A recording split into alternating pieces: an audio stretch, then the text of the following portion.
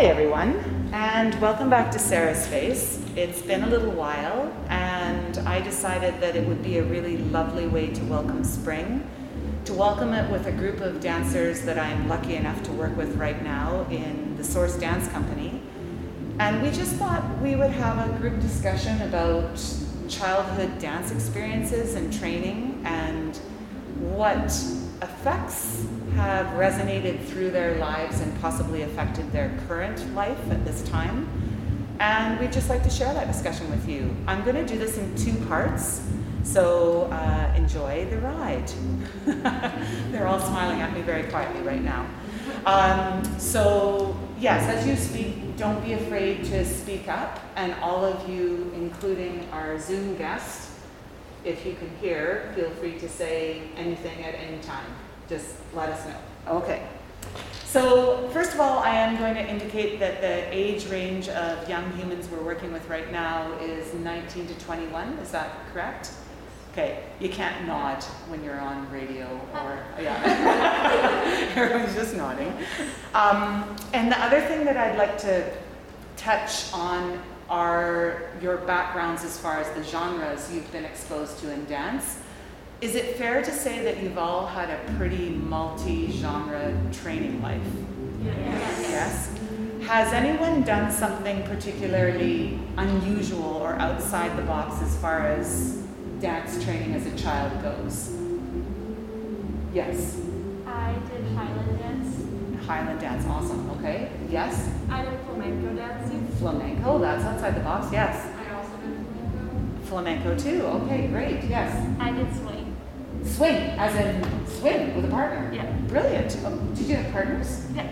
Wow, that's awesome. Okay.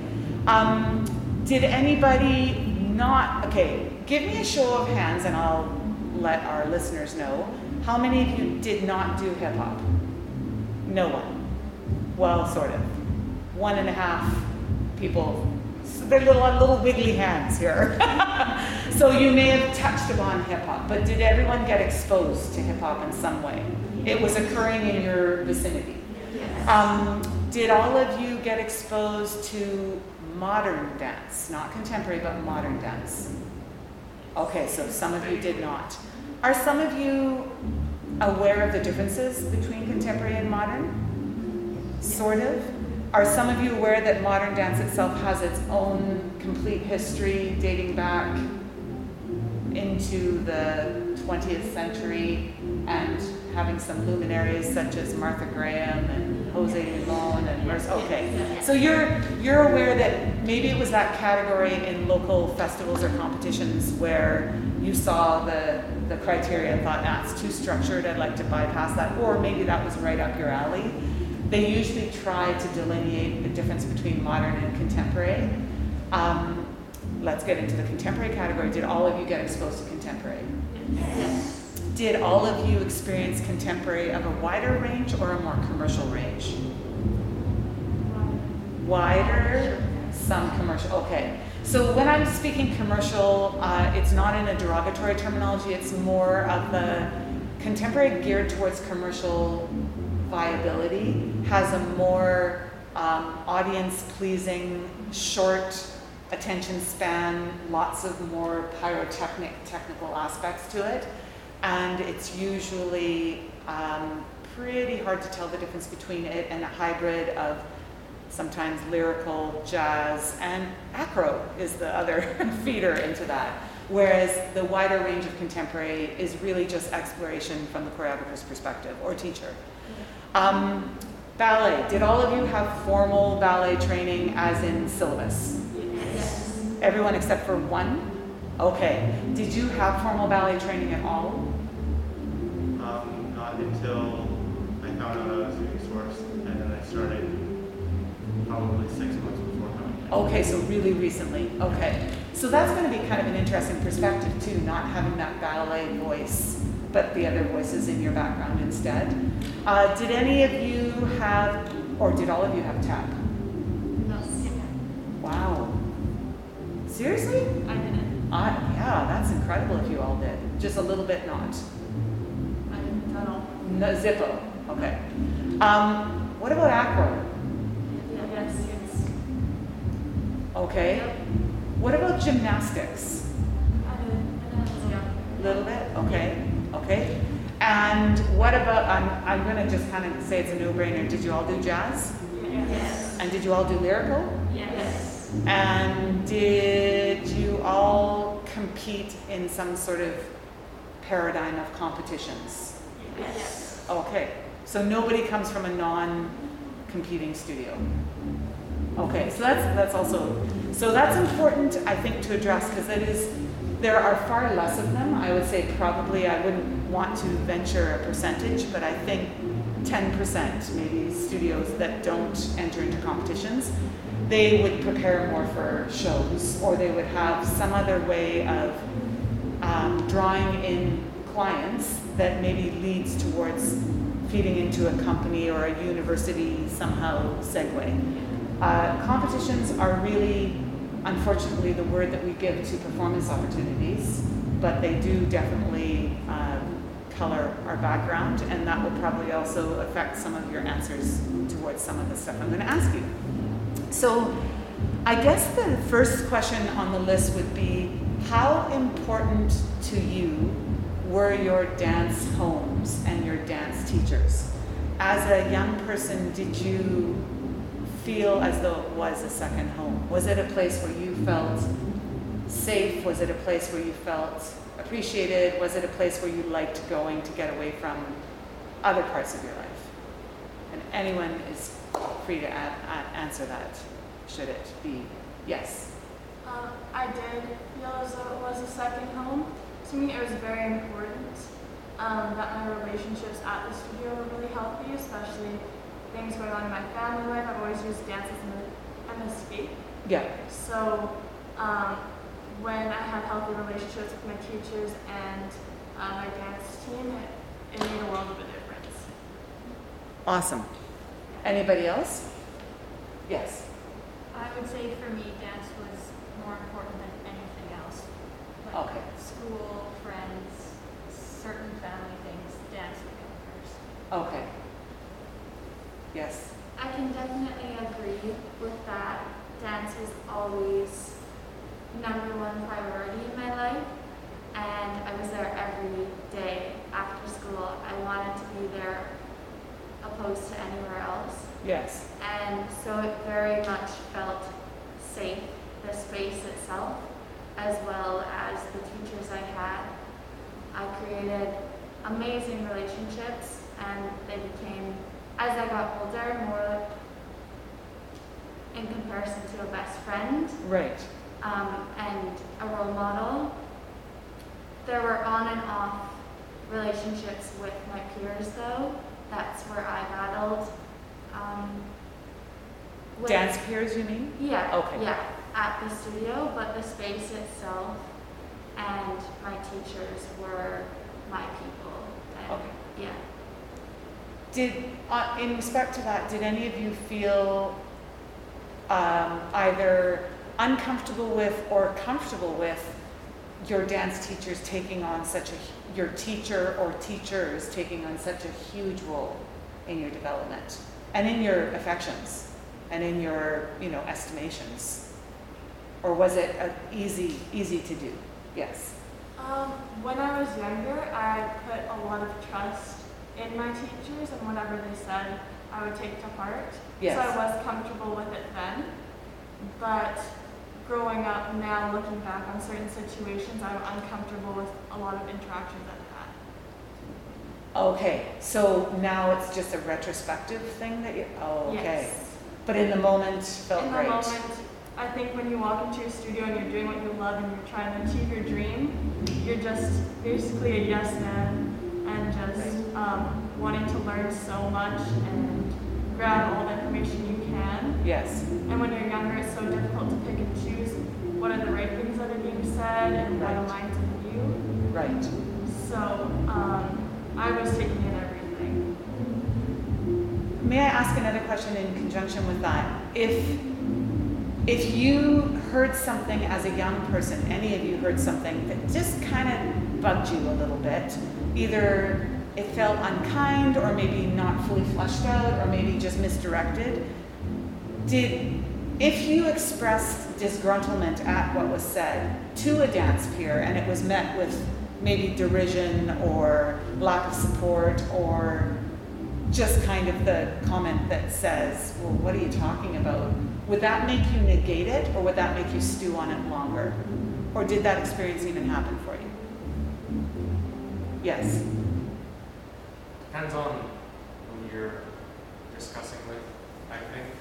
There are definitely times when hearing from the perspective of a peer in conjunction to your own would surely broaden your perspective and just obliterate any concern you may have had. But then, perhaps if it was a peer who you are aware has an opinion differing very greatly from your own, and this is something you're previously aware of, and they're trying to back you down, that will for sure stew and hurt.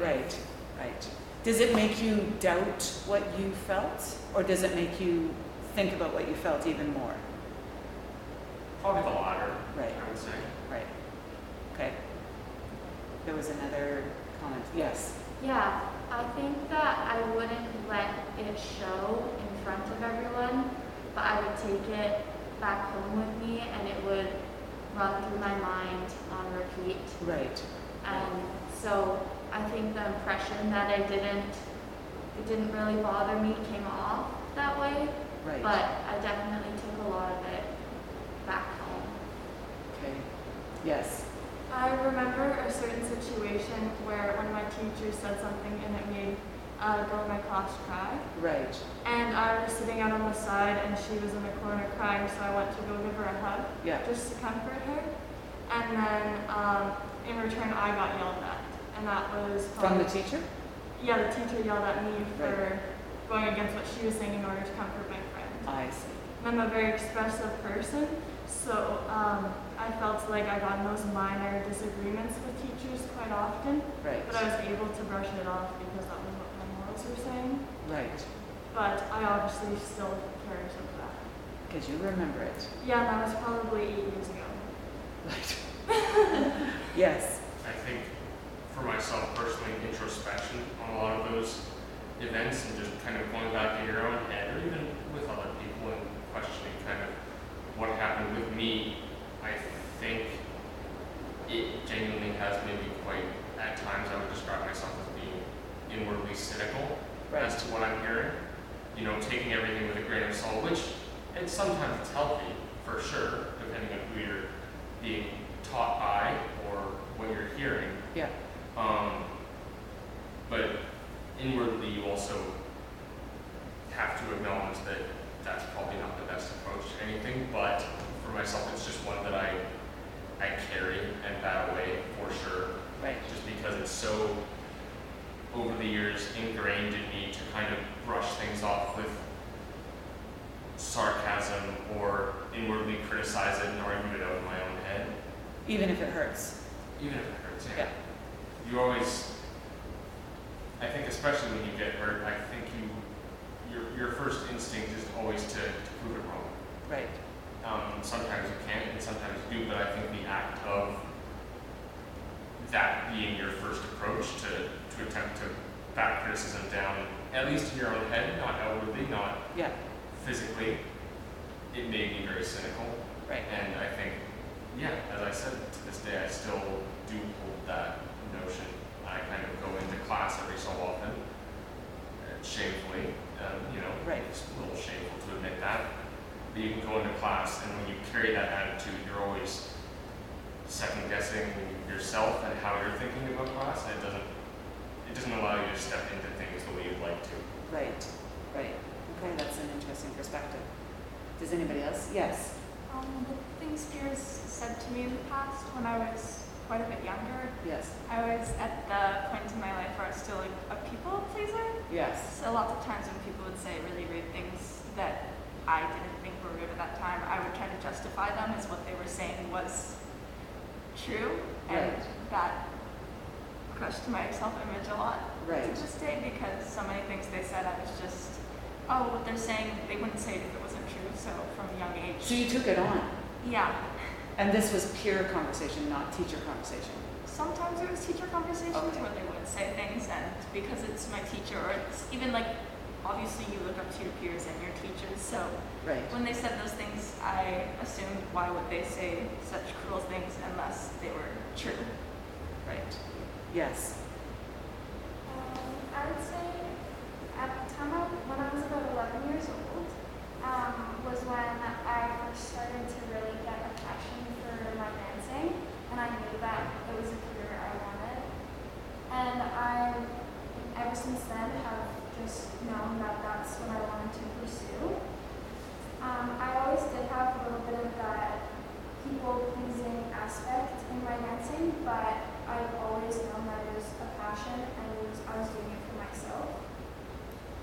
Even though there were negative things said to me from peers, from teachers, and just hearing what other people were getting told, I would have moments of self-doubt, but then I used kindness to overcome what others were saying to me. And in the end, it made me realize that being myself, having things that I can't change, was just how it is for everybody. And that's how I think I overcame a lot of the things that were said during my time growing up and hearing negative aspects. That's lovely. You turned it into a life lesson. Not everyone's able to do that. That's bloody brilliant. Good for you. Okay. Can I ask how, you've sort of touched upon it, but how did the studio dynamics, such as class size, age, and composition affect you? May I even throw in the possibility of, in some studios, dramas would occur and a teacher might leave, or a teacher might go on maternity leave, and things would change and students would leave, or maybe certain personalities would graduate, or they'd suddenly come into the studio from someplace else. And if you came from a smaller town, that could be huge, because a smaller town has a smaller pool to draw from, thereby people tend to be known a little bit more. I'm just curious, how much did that affect your training? And that will also probably answer what maybe the favoritism dynamic was within the studio, because it can really make or break students if teachers are unable to rise above the desire to love one kid more than another. It's a human condition to favor, and that's why we can say my favorite color is. However, it's a really uncompassionate, lacking humanity thing to do to another human being, particularly if you're in a position of power, because everyone wants to be seen. And especially if they're in such a vulnerable making thing such as dance, you're like you're all describing in many cases, you're pleasers. And when you're children, it's rare to find a rebel child. You know, a 9 or 8-year-old child that say, yeah, the world can go to hell in a handbasket, I don't care. That doesn't really happen. They tend to have wide open eyes and hearts and want to be seen. The damage occurs along the way and then creates a more cynical approach to things if that were to come up. So does anyone have any thing that they want to say towards the studio dynamics, class composition factor? Yes? When I found I was dancing with the same people, the dynamic would vary based on the most favorited in the class. Right. So if my teacher came in and the favorite student was maybe having a bad day, Right. the dynamic would change a lot because everyone else would also feel like they were having the same bad day, and the teacher would be less accepting of the favorite student having a bad day.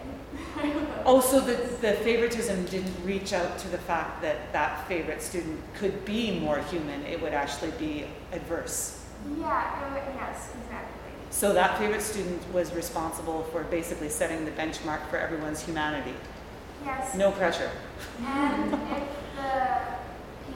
that student was having a bad day, another student might try to uplift the group. But then that student would be on the chopping block for the day. The one that tried to The uplift? one that tried to uplift, so then they're the pinpoint of the teacher now. Gotcha. That's a weird one. Yes. Did you, yeah. For me, when I was about 13, 14, the age group above us quit. So we were essentially the seniors in our studio when we were 13, 14. Okay. And I think it was really hard for our group because none of us were mature enough to be the oldest ones in the studio. Right. And we ended up becoming super stagnant, like not improving around 15, 16. And that's when we started losing more competition. So Okay. it was like a really weird dynamic from a competitive group from 13 until we graduated.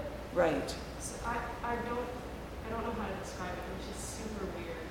Was the quitting class a dramatic quit, or was it just because they were older and they found other interests in life? They went to a different studio.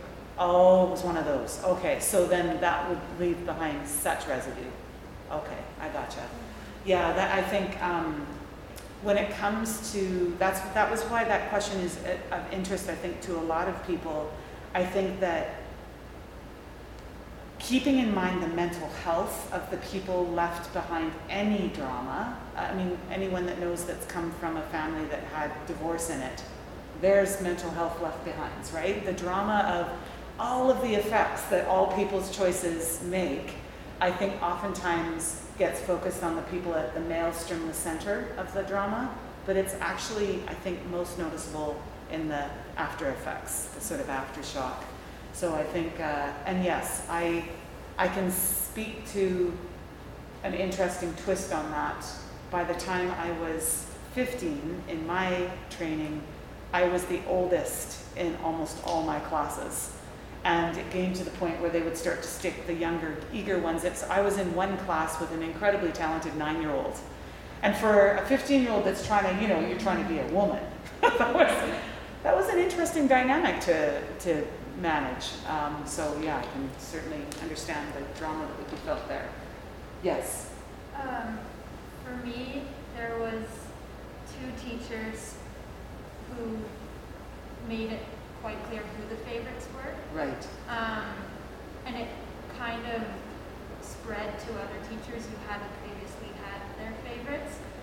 And then there was one year that the 2 teachers and all of the favorites left the studio, and the drama that was there before. They left permanently? Yeah, they all went to teach it and dance at a different studio, and all of the drama completely left. And all of the other teachers who did have favorites stopped doing that. And so as soon as that specific group of people left, for the rest of my time at that studio, there was no drama, and it was. So it was healthy. It was a healthy Right. relationship with everybody, and just a healthy environment as soon as those specific ones left. And I did hear that the drama moved to the studio that Usually they went does. to. Yeah. Well, I mean, if people are perpetuating that, they're going to perpetuate it wherever they are. Well, I'm glad you had healthy stuff afterwards. Yes. For me, the dynamic was extremely tough because my town is very, very small. Okay. And we would have students coming from other very small towns as well as our town. And so we kind of had a bunch of small town people in one spot. Right. And what was the hardest for me was the group I was in was a level up or a level above the students that I went to school with Okay. that were in the same grade as me. And I remember a specific year, and I was maybe around 12 or 13, 14, around in that area. And our teachers would give us opportunities to, I guess, kind of follow along their class in younger groups. Okay. And I remember being placed as an assistant, a young assistant in the group that I went to school with Right. the people, Right. who then, as the people I danced with graduated, I got moved down. Well, not moved down, but our groups then collided. Yes. Because the group I was in Was had gone. left. Yes. And so it was just a very weird way to grow up and sense of, and just that Rivalry and antagonism Yeah. and jealousy. and and there was never any harm on my side, but it's a very small town and people are there for different reasons Yeah. and they have different goals in mind. Yeah. So it was very, very dynamic. Very Good dynamic. euphemism. Yes. Well, if it's any consolation, the flip side of the small town situation is the big city that has literally a studio on every corner, and each one is claiming to change your universe, and all competing with one another to the point where it actually feels as though it becomes more about which studio can be glossier and fancier rather than which one can serve the population, which happen to be children that need to learn how to dance and hopefully in a healthy environment. So yeah, I don't know if any situation is ideal, but that one sounds like a bit of an adventure that you... Yeah, so the studio itself and our teachers were amazing, but it was very head-butty with Right. the peers. Right. Sometimes. Right. Yes. I feel that I have so much to say on this topic with different dynamics and everything. My studio was heavily exam-based, Okay. and when we were getting older, they all of a sudden split the levels into 1 or 2 year when the exams got more serious for intermediate, advanced, and Okay. everything. Okay. And then we would have students that were injured previous years and they wouldn't do their exams, so they were forced to stay back. So then you were having people that were graduating high school with people still in junior high. Right. And then that dynamic of I'm injured and I want to dance with my friends for my senior year. Yeah. And I'm not even taking dance after high school. Right. And this is what I want to do, and I don't really care for somebody sitting out in front of a room telling me if I'm good or not, or giving me a 9 or Right. whatever. It's just a number at the end of the day. So I found that was very difficult, especially as somebody who was injured a lot, and having that talk about being able to handle it and just wanting to be with my friends and just to know your own situation. I think dictating levels is really difficult and can cause a lot. Did that studio that you participated in, did it not have a sort of performance track and a I want to dance track, which obviously would not be the name? It's sort of secretly, it's usually called recreational, meaning I'm dancing because I love dancing, but I'm not going to do it for life. And then the ones that want the exams, want every competition known to mankind, every convention, dance 20 plus hours a week. Was that available to you? There was an after-school program for that. Right. But the one that we did, it was merged with our schooling. It was all in the same building. Oh, okay. So, yeah, there was companies you could take after class. So we were dancing around 30 hours a week, and it was really intense. And for the people that didn't want to do companies, they were not favored at all. Right. They were treated differently. Right. Even if you were to take the contemporary route, other than the ballet route, Yeah. you're treated so differently in all of your technical classes. Right. Yeah, it's quite frustrating. Left a mark. Yes. Yeah. Yes. Additionally, to build on that, I trained at a studio for about 12 years and then unfortunately closed down, so I had to go to a new studio. Right. And when I transferred into the studio, they had, as you were talking about, The 2 tracks. yeah, and within the more competitive track, Yes. there was a certain team that had a name that put them on The pedestal. on the pedestal, Yeah. and there was only favorites within that team, and when it came down to solos and more personal, like duets, trios, Yes. Yes. if any of the favorites would win, or if you say you beat a favorite, rather than your teachers celebrating that, Right. they would just say, oh, it was so-and-so's, they did a bad time, you just got lucky, this wasn't their best run through. And you're still in their same school. Yeah, It got better, but like at the beginning there was so much, oh, they just didn't have a good run through, that's the only reason. Oh, gracious. Right. Yeah. Way to value your efforts and your performance. Okay, lots to ruminate about there. Yes, my dear. Oh, I was just going to say, I had a semi-opposite experience from what a lot of you guys seem to have had, where people would leave or quit or just get switched up a lot. We obviously got switched up a lot too, but in the sense that there were always people coming in. Right. There was, I think I was about 15, and I was just kind of starting to be a little comfortable with kind of my place at the studio I was in, which sounds maybe perhaps a little cocky, but I was starting to get a little bit comfortable and just situated. And we had this little three-pronged star of just collisions, because we had people from groups of people from two other studios just coming in and all colliding at once. It created the way those environments work is it's really nice for that honeymoon period, and then from there it's either all downhill and then it maybe builds up a little bit at the end, but that middle period is rough, and then some of those people quit and they start drama. Not necessarily them themselves, but them being there and kind of switching with the favorite dynamic. In my studio, for example, we had a lot of boys. Yeah. And it was mostly by your peers. There was always the offhanded comments about, oh, the boys, or the boys do this, the boys do that. And sorry, of course I speak from that experience because I am a boy.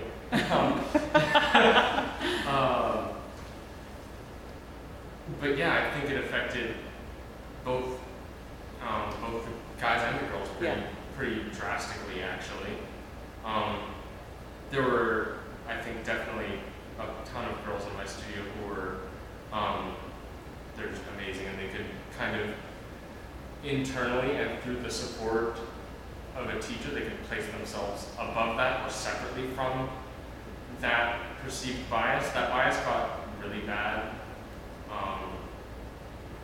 in ballet classes, I would find, just because a lot of the teachers we had were female. I think all of the teachers we had were female, actually. Yeah. So they just didn't really know what to do with us. Mm-hmm. And so it probably never felt like we got criticism as harsh. Mm-hmm. Because a lot of that influx from the two other studios was just guys. It was very strongly, look, we have boys. That is pretty cool. From the perspective of a female in that studio. As we started growing up, and we were all of us were very different boys. Yeah. In terms of just everything, personality, body type, it became so almost polarizing, I would say. Right. Especially when it's different teachers with different people not knowing how to, I don't want to say cater to, but to work with them, and not knowing how it would affect everyone. And I think, not only from myself, but the other people I've talked to, it was very just polarizing. It ended up being polarizing. And I think that what I appreciate about that perspective is that within the dance world, it is so predominantly, especially in the ballet world, so predominantly female. I'd love to actually do a poll someday and see in the triple threat or quadruple or, I don't know what you people are, octuple, in the many, many different dance form world, if it is a little bit more even, if there's more males, but even just in the room right now, we have 2, 5, 10, 11 women and 2 men. So that gives you, it's usually, and it's unfortunate that the dynamics too, I feel, particularly in the ballet paradigm, of it being mostly female teachers adopting rather brutal tactics to train in this pseudo-tough way that I think really separates them from maybe their instincts of wanting to nurture more would be lovely. And not to say that males cannot nurture at all, but we don't have very many ballet teachers out there, unfortunately. And then having male dancers, I have to say that in my unfortunately too limited experience, but glorious experience as a young teacher going to usually smaller towns and having 6 or 7 young men in the class, it would just literally be a hallelujah moment. And I loved it. I loved the fact that it was kind of like, hey, here's a slightly different dynamic to work with. Oftentimes working with young men being that, and nothing personal, but you do mature later, not only size-wise, physiologically, but also internally, mentally, and emotionally. So whereas the young woman would already be sort of getting into this place of really checking each other out and placing this whole dynamic this way, young guys would be kind of in that stage of, I like this, let's do more, let's do some dancing stuff. And so the enthusiasm was often pretty exciting. It didn't get really polarizing, as you put, until 16, 17.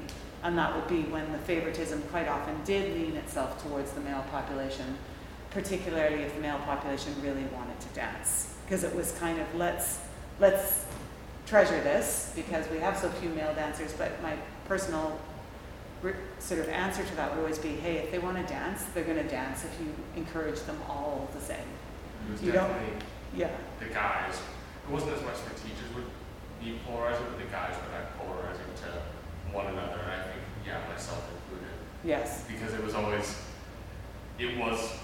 just about the favorites. Yes. But which guy was the favorite in which class, and when as well. Right. The when was a really big thing, depending on what teacher you had, what time of the year it was relative to competitions, what competitions were happening at the time. Right. What the competition at the competitions was expected to look like, therefore who we need to prop up to beat everyone else down. Right. Yeah, that's a whole other topic, the competition angle, and we are going to get into that. We're going to take a small rest break, lots of resting in there, so that our listeners can stretch their legs, and so that you can stretch your legs, and we'll be back in a quick second. So thank you for listening to part 1 of episode 45 of Sarah Says. Woohoo, yes. And we will see you again in a minute. Thank you so much. Bye.